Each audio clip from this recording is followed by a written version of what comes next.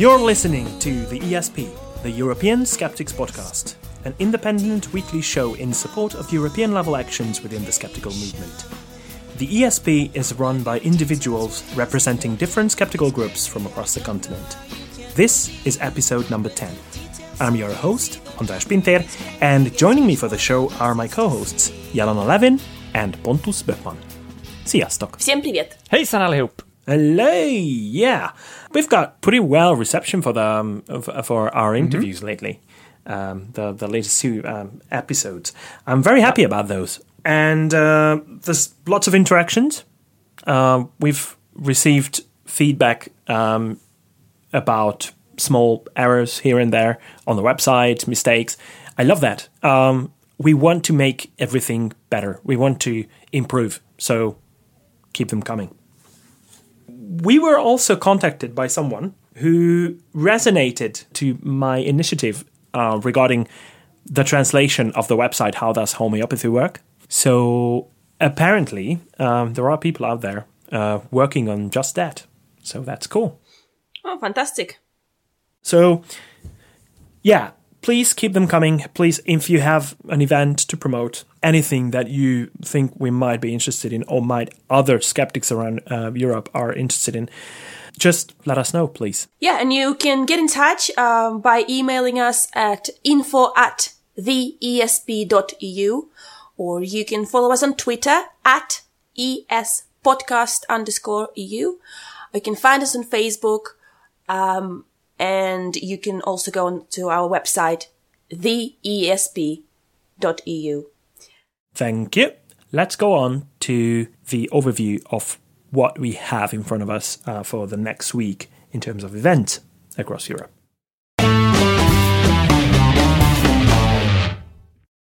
Well, what we are aiming at in the future is trying to cover events on a weekly basis, and obviously, because how the episodes are released, it might not be the best idea to talk about events happening on the same day. So instead of that, we're trying to do everything in advance. But it does happen that sometimes we learn about new events that have not been covered in the latest episode. So this is the case with one of the events that I'm attending. I happened to fly back home for a while. And on the 17th, there's Székesfehérvár Skeptics in the Pub. That's my hometown. I'll be very happy to join them once again. There are lots of activities planned for the future, and it's going to be mainly a discussion about those events. So if you are in town, feel free to drop in. The event is going to be mentioned in detail on the calendar. On the 18th of February in Bedford, there will be a Skeptics in the Pub on the theme, Do We Really Have Free Will? And it's going to be a speech by Jonathan M.S. Pierce. And there is a Skeptics in the Pub in Edinburgh on the 18th of February as well. And it's going to be about how alternative medicine tried to kill me. Wow. Well, that sounds like a good one to go to. Yes. Yeah. We all know how we all feel about alternative medicine. So if you're around Edinburgh, go and have a listen. Yeah. Or if you're around Barcelona in Spain on the 20th of February, that's a Saturday, you can go and join Barcelona Skeptics in the Pub, or Escépticos en el Pub. This is why if you see somewhere EEEP, it's not some weird version of a country or an international organization. It's Skeptics in the Pub in Spanish. The speaker is going to be José Blanca. The title is Art and Method. So I wonder what the real content is, because we only see on the website a leaflet, but it really looks interesting. So it's now happening more frequently, I guess, that skeptics are covering artistic topics as well, which is a good thing. This way of thinking should be spread around not only in the science-minded community. And on the 22nd of February in Göteborg, or Gothenburg, Sweden, the skeptics there will have their traditional full moon pub, which is always very fun. Is it actually going to be a full moon? So they Yeah. Wow. They're lunatics in the true sense. Lunatics! I love it. Okay, so this is what we have lined up for the coming week, but we are pretty sure that there are much more events happening across Europe than we know of. So please keep informing us about those events, and if you do, and you reach us on one of the channels that Jelena mentioned earlier, we're gonna add your event to the calendar that is there for every skeptic around Europe to see. Thank you very much. I think it's time to move on to our interview with the wonderful Professor Edzard Ernst. On every episode, we interview a person representing a European skeptical organization, taking part in a project relevant to European skeptics, or doing outstanding work for the promotion of skepticism, critical thinking, and scientific inquiry. Our guest on this episode has been conducting extensive scientific research into complementary and alternative medicine. In fact, he was the first person in the world to hold the position of the Professor of Complementary Medicine at the University of Exeter. He is definitely the most widely recognized expert on the field. He's the author of several great books, among which the last one tells the fascinating story of his life and career so far. So he's a real superhero among skeptics, originally from Germany, now living in the United Kingdom. Professor Edzard Ernst, welcome to the show. Hi. Hello. First of all, it's so great to have you on the show. We've been meaning to interview you for a while, I think we all have great respect towards your work and your achievements. There is something I've been meaning to ask you for a while, because I'm following your blog. How can you bear that amount of silliness out in the world? Silliness is everywhere, not just in alternative medicine. You just have to grin and bear it. As you grow up, you have to also learn how to laugh about it. That's what I'm trying to do about the blog. I don't take myself all that seriously. I don't take alternative medicine all that seriously. I try not to take life all that seriously. You know, that really comes through as your blog is really kind of entertaining as well as educational. So it's great fun to read, actually. So this is how you work on the kind of frustration that it can generate in you, really facing so much. But you've been facing not only the silliness, but the outright threats as well, right? Yes, many threats. I get hate mail virtually every day, and I'm on Twitter, and if you follow me on Twitter, you can actually follow the hate mail. I get hate mail on my blog. I get threats on my blog, and I get much more physical threats. At one stage in Exeter, we were advised to have a course by the police to be able to identify letter bombs before they were opened, because I didn't quite fancy losing a hand or a secretary. It was a letter bomb, and that was because we had very concrete and massive threats after publishing a study on arnica, homeopathic arnica, and a local plastic surgeon who was involved in that also received death threats. So it sometimes isn't all that funny. But most of the time it really is funny, because the people who write these hate mail letters are just so amusing and so amusingly stupid. Yeah, but still a threat can become a real danger as well if it materializes.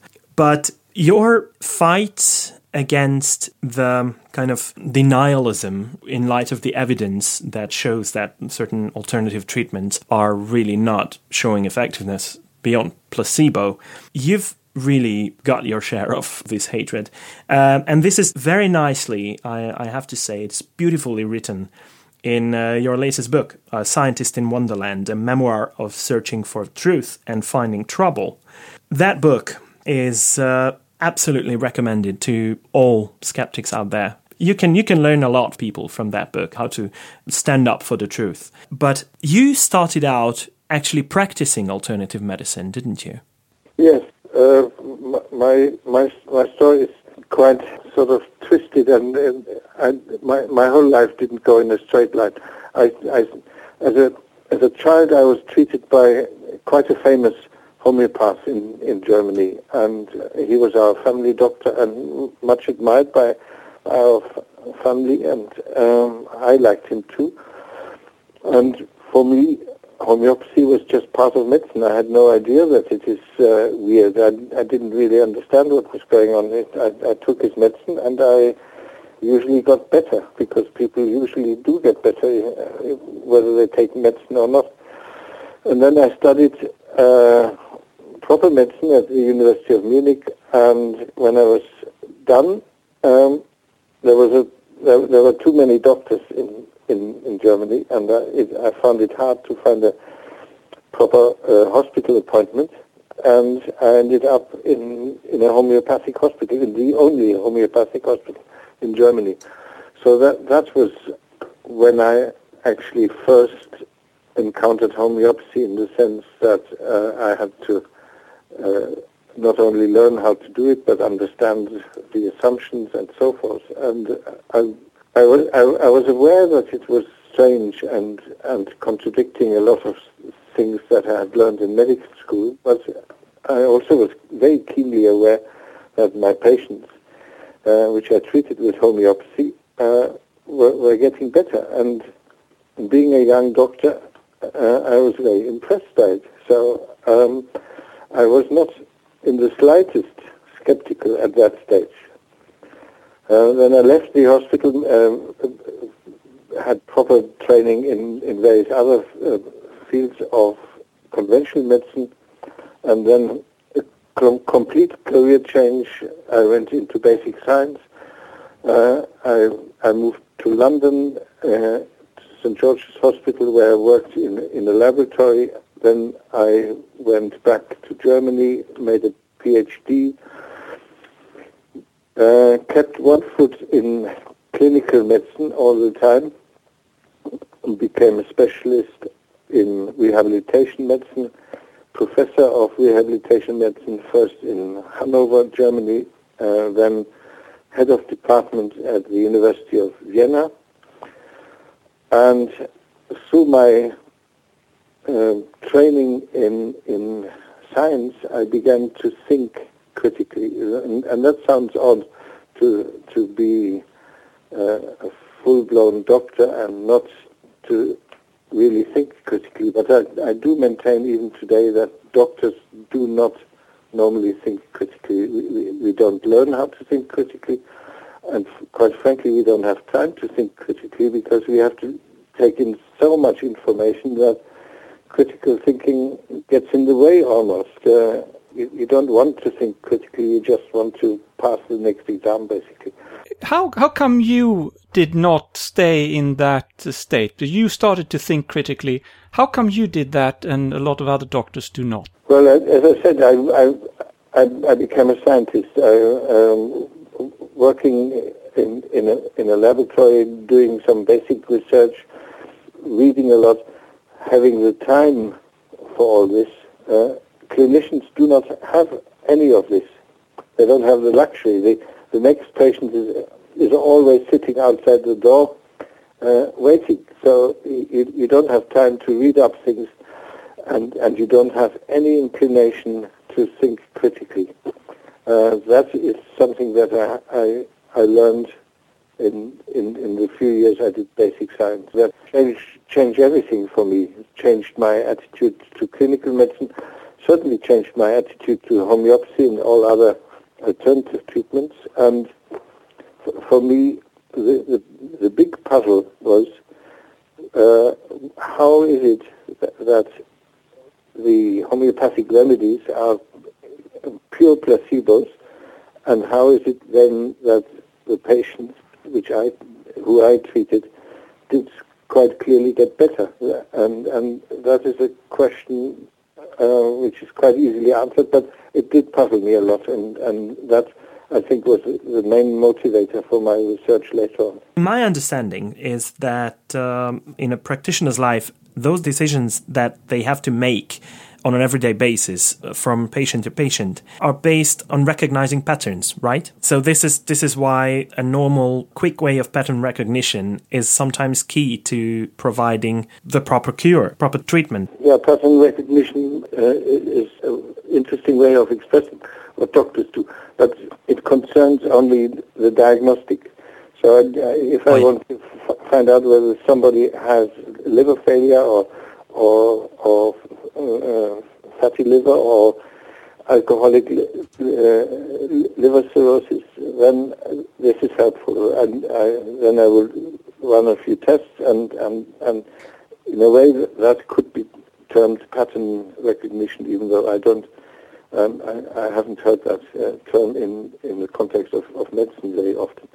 But then, in terms of treatment, you do what you've been told. And my generation of doctors certainly did what they were told. Evidence-based medicine came in much later, and it's an interesting question: why did medicine take about 2,000 years or longer in order to become evidence-based? Why is that a new term? What on earth, somebody might ask, did we do before? Well, the answer to that is we did what we were taught and told. It was eminence-based medicine. Our teachers had huge influence over us, and when they said in such condition you have to do that, and if textbooks said it, nobody questions it. Nowadays, textbooks are almost obsolete. Nobody reads textbooks anymore. People read systematic reviews, Cochrane reviews, and guidelines and whatnot, but not textbooks, because knowledge changes faster than textbooks. Do you think then that we should make it mandatory for all medical doctors to do some research so that they learn how to think critically?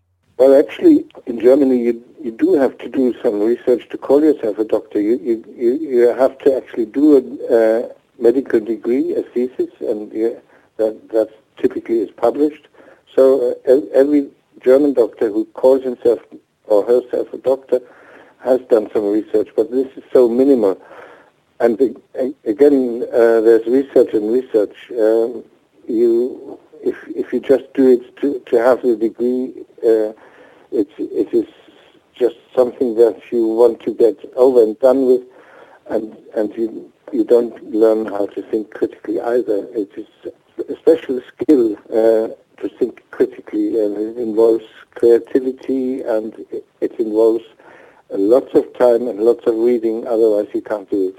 Yeah, but you had a fair share of teaching at the university as well. I did teach virtually in all my positions throughout my professional life. I never liked teaching all that much. I'm not a gifted teacher.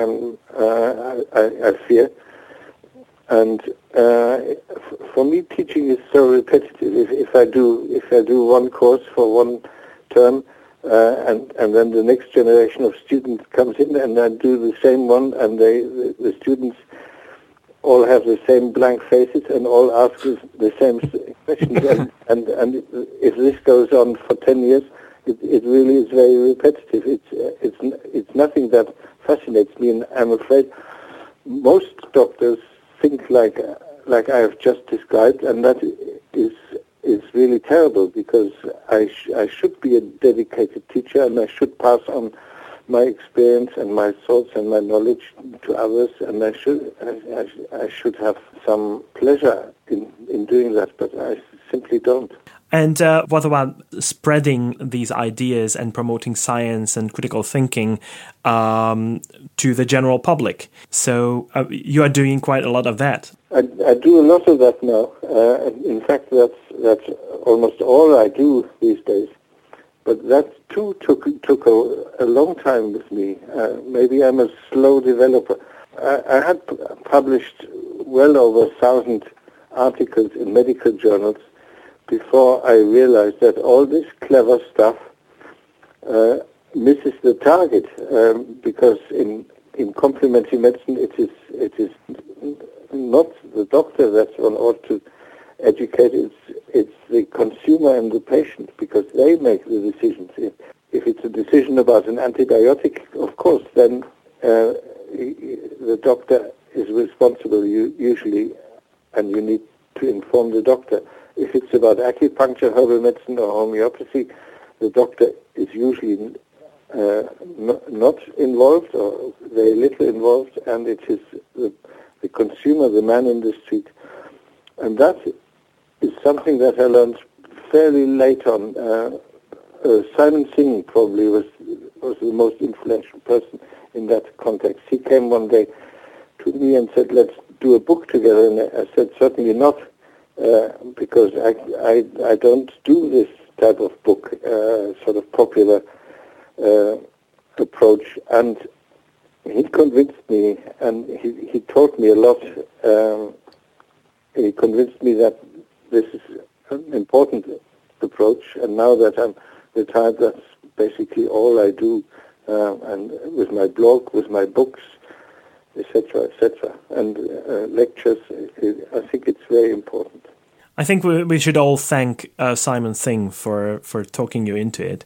As the Trick or Treatment, the book you wrote together, I think it's one of the books that should be on the shelves of every skeptic out there, and used as a handbook for really evaluating alternative medicine in general. By the way, in that book, do you have anything that you would withdraw now from the book?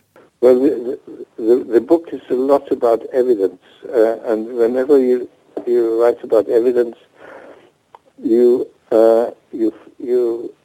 are bound to be outdated pretty soon. The book is now 8 years old, and in virtually every field, in the four main chapters that we have: herbal medicine, acupuncture, chiropractic, and homeopathy. In all these fields, the evidence has moved on. It's not that it's dramatically different, but it's not really up to date.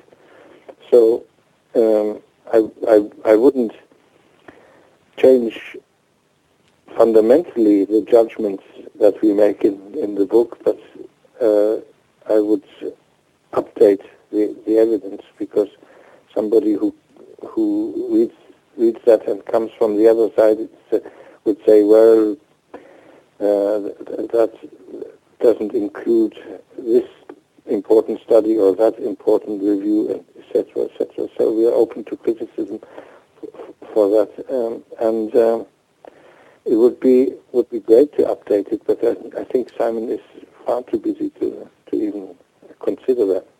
Yeah, but is there anything that is covered in the book that you see differently in the light of the new evidence that has come up since? I think with some herbal remedies, the evidence has moved on, and the book is actually too positive about some of the herbal remedies.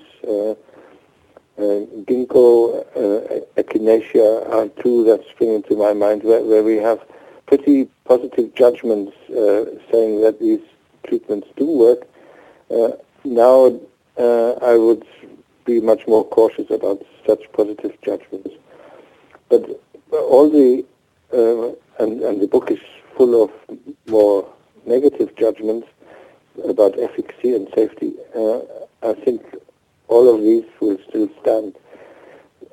It would still need updating, because we have much more evidence to support the negative verdicts, but the direction of the verdict doesn't need to change. But since then, you've written other books for the general public, and this and other activities of yours towards educating people resulted in a great prize that you received in 2015. That's the John Maddox Prize, that recognizes the work of individuals who promote sound science and evidence on a matter of public interest. Congratulations for that. Thank you. I think it was well deserved. Are you working on another book, probably, or I know you are. There are several upcoming skeptical events that you will attend. One is going to be in Australia, right? I'm not sure it's several. I know about Australia, and I'm very pleased to be going to Australia. I've so often attempted to go to Australia, and I've been several times already, but usually what happens when I plan a journey to Australia, something prevents me from coming. So I keep my fingers crossed. I think this time will be. I hope it will be lucky, not least because I already have a ticket to fly out. So that will be good, and lots of other speaking engagements, but not major skeptical conferences, as far as I know. I might have forgotten one or two.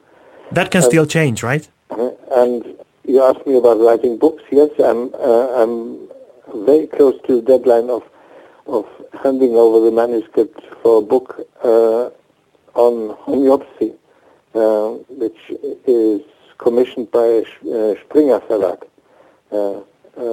And this will be a book in two parts.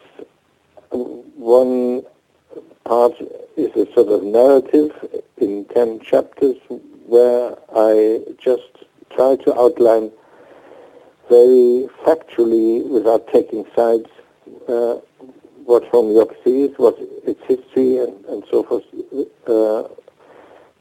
And the second part will be like a lexicon, where you can look up things like potentiation or succussion, all these terms that homeopaths use, and which are very nebulous and don't mean a lot to people who are not into homeopathy. So this will be a book. I'm trying to write it in such a way that pro-homeopaths can read it without showing it in the corner at the second page. So it will be very neutral, very factual. But if anybody reads it to the end, this person is unlikely to ever take a homeopathic remedy. Oh, that sounds really intriguing, and it's something to really look forward to. I don't know what it's called yet, but it's going to be in English, and it's going to be published by Springer. Springer usually only do sort of professional books, but it's going to be for the lay public. They have a sort of little niche in their publishing program for lay books, and that's where it's going to appear. Is it also going to be as nicely written as The Scientist in Wonderland? I really enjoyed, sometimes even the sentences gave me so much joy just to read them through. For me, at least, being a foreign speaker of English, that was a really amazing experience. Well, that's a nice compliment. That book actually was the most difficult book that I've ever written. I worked over 5 years on this book, and I threw the manuscript into the bin several times. And during these 5 years, the whole concept of the book changed. It was meant to be an inside story about alternative medicine and basically focusing on my 20 years in Exeter and all these interesting things that happened there. And when I first gave it to somebody independent to read, he said, "No, you must turn this into an autobiography. You must tell much more about yourself." And this is where the problem started, because I don't think that I'm important enough to speak about myself, and I don't like to speak about myself, and I can't write very well about myself. So that because I'm a scientist, I write like a scientist, and it's very dry, and it wasn't working. So I had all but given up on the book. But then via my blog, somebody, a I got into contact with somebody, Louise Lubetkin, who and we exchanged emails. I've never met her in person, but we became friends via emails. Not even spoken to her on the phone or Skype. As you know, I hate Skype.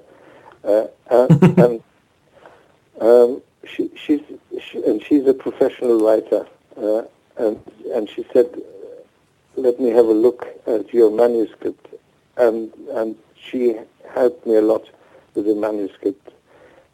And if you say it reads very well, then this must be entirely thanks to Louise Lubetkin, because my writing is much drier, much more scientific, and I'm afraid the homeopathy book, which I'm just about to finish, is going to be quite dry as well. So don't have too many high expectations about the writing style. I think we're looking forward to see the content mainly. But the thing about the Science in Wonderland was that it was published in German, and in the German edition was a great success. I didn't expect that at all, and in a way it's a compliment. I didn't translate it into German. It was professionally translated and came out a few months after the English version. And now, a few weeks ago, a big article came out in El País, the Spanish journal, and yes, I saw that. Had generated a huge amount of interest. I think 5,000 comments online, and really quite amazing. And since then, we have 3 Spanish publishing houses interested in doing this Spanish translation of Science in Wonderland. So we haven't had a final decision, but it might happen. Oh, and are there any plans for other languages as well? Because, for example, the Trick or Treatment has been translated into several languages. I certainly know of a Hungarian version. There's a Swedish version. Well, there are about 20 different language versions. Yeah. Trick or Treatment, yeah. That's impressive. That was very, very gratifying to see the international interest. For Scientists in Wonderland, I'm amazed even that a German version appeared. The Italians have shown some interest. There's a Portuguese publishing house that has shown some interest.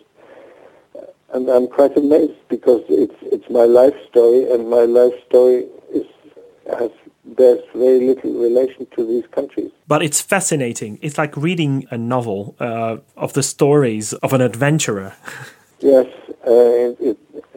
much of it feels like an adventure, and in my view, the alternative medicine bit, which is the last 20 years, is the least important, and I think the other stuff within Nazi medicine and the German past and all what happened there is not only more important but much more exciting, if that's the word. Before putting out any spoilers there, are you still in contact with those institutions that you mentioned in the book? Like, for example, the University of Vienna. Are there changes that have taken place since you left? Or it's still something similar to what you experienced then? Vienna was interesting because basically when I left, I hadn't published the important article about the Nazi past. I was still working on that when I left Vienna. So they didn't have much reason to be angry with me, but they were extremely angry because nobody in the last 50 years in a full professor position had left Vienna and told them basically why he's leaving. so they felt insulted by my leaving. And shortly after I had arrived in Exeter, there were about a dozen newspaper articles that I had left and stolen money from my department and things like that. Obviously not true, but this is how they reacted. And relationships were very tense for at least 5 years or so. And then they invited me back. And in a way, we made peace again, and I'm regularly back in Vienna and enjoy coming back to Vienna. Lots of things have changed. They have actually addressed the problems with their Nazi past. Most specifically, they have got rid of the Pernkopf Atlas, which was a stone of contention, if you remember. Yeah. In that story, I think it vanished from across the world in medical libraries, and that is quite important because it was the standard anatomic atlas for a long time. Apparently, the best drawings compared to other atlases. So they have taken steps and they have addressed the skeletons in the closet, and nowadays we are best friends again. And do you have any similar perspectives with the Prince of Wales? No. Vienna changed because the persons changed. They're different people. Unless you put in a different person as a Prince of Wales, I don't have any hope to have a good relationship with that position. I think that man is beyond hope and far too unable to even begin to question whether he's right or not. That's very nicely put. If we go back to homeopathy a little bit, if we look into the future, there's been some recent developments. There have been statements from Australia, from the Swedish and Hungarian Academies of Science. And also there are investigations in the UK whether to put homeopathy on a blacklist. Are you optimistic when it comes to the future? Yeah. I'm an unchangeable optimist when it comes to these things. Progress takes a long time in homeopathy and many other areas, but progress will eventually be done, and evidence and reason always prevails in medicine, because it's not about ideologies. Ideologies don't improve healthcare. It is about evidence, and it may take a while, but I think the days of homeopathy in the NHS, for instance, are counted, and as you say, in many other countries have taken opposition to it. And for me, that's important, not because so much money is being wasted on homeopathy, but it's a question of principle. Either we take evidence-based medicine seriously or we don't. And if we do, we cannot tolerate homeopathy on public funds. I fully agree. Yeah. I'm not anybody who wants to forbid homeopathy. If somebody wants to use it, he should be using it. Why not? But I don't want to pay for it.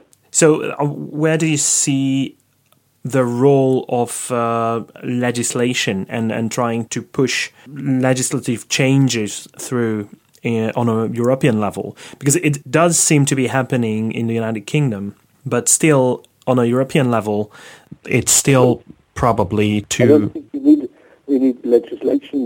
We just need to adhere to the principles of evidence-based medicine. We have to ask ourselves how to spend our money best. What responsibility do we have vis-à-vis patients? What are the ethics and the morals involved? And if we consider all these questions seriously, we will automatically stop using bogus treatments. For that, we don't need legislation. We don't need to forbid by law homeopathy or anything else. Of course, we're not talking about forbidding it by law, but for example, distinguishing between real medicine and homeopathy, because in several European countries, homeopathic treatment or homeopathic remedies are considered medicine. So that is something that is backed up by legislation as well. So is it something that, in your opinion, doesn't need to be changed? I see you're talking about medicine regulation. Yeah. I think medicine regulation also doesn't need to be changed. Medicine regulation, as far as I know, requires that a medicine has to demonstrate that it is effective, safe, and of decent quality. If you require that of homeopathy, it is off the shelves anyway. The existing regulation is well sufficient to deal with homeopathy or anything else. What we have to get rid of is these special pleading clauses for homeopathy, which exist in the European countries. Oh yeah, countries and in Germany, and in particular, a very, very strong lobby group that sees that these regulations aren't being changed or aren't being even discussed. And I think that will be very difficult, because once we have financial interests on top of ideology to fight with and to contend with, it gets really tricky. Yeah, so the collaboration between European skeptical organizations should probably focus on educating the general public, right? It should focus on the general public, educating the general public, but not just the general public. I think one has to also focus on pharmacists, because these are the guys who sell that stuff. Yeah. And they have ethical codes which say very clearly they shouldn't be selling it. So we have the best support we could possibly dream of, namely medical ethics or even morals, human morals. And we just need to remind and keep reminding pharmacists, doctors, and other healthcare professionals that they have to adhere to their own ethical codes, which we haven't imposed on that. They have imposed on themselves. And pharmacists, for instance, have a choice. They're either shopkeepers, and then they can burn their ethical codes, or they are healthcare professionals, and then they bloody well have to adhere to them. Yeah, I think that's a very clear principle, and they should really adhere to it. Yeah. Okay, so you mentioned that you're on Twitter, and you have a website where you're running your blog. That's edzardernst.com. Yeah, I do recommend everyone to follow Edzard Ernst's tweets as well as his blogs. Well, Edzard Ernst, I think this really sums it up. Thank you very much for your time. And I wish you all the success with your new book, with the translations of A Scientist in Wonderland as well. And the best of luck to this time really get to Australia. Okay, thank you. All right. It's fun talking to you. Thank you very much. Thank you very much. Bye-bye. Okay, that was our interview, and that wraps up our 10th episode. Stay tuned, because next week we are coming back with an episode with all the news and all the hot topics, the usual events and stuff, and with shorter interviews as well. So, talk to you next time, guys. Thank you very much. Thank you. Thanks. Bye-bye. See you later. Bye. Bye. Goodbye.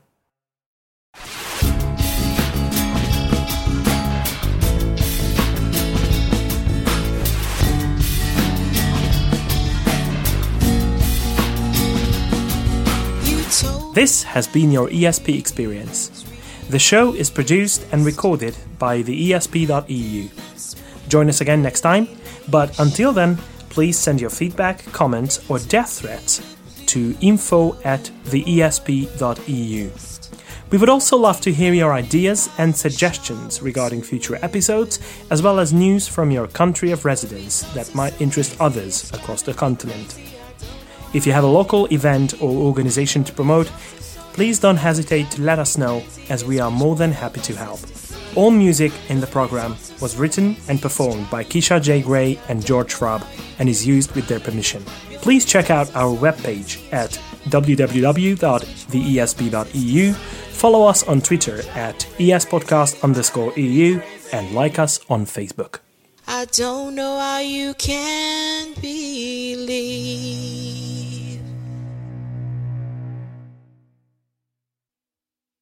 You are listening to the ESP.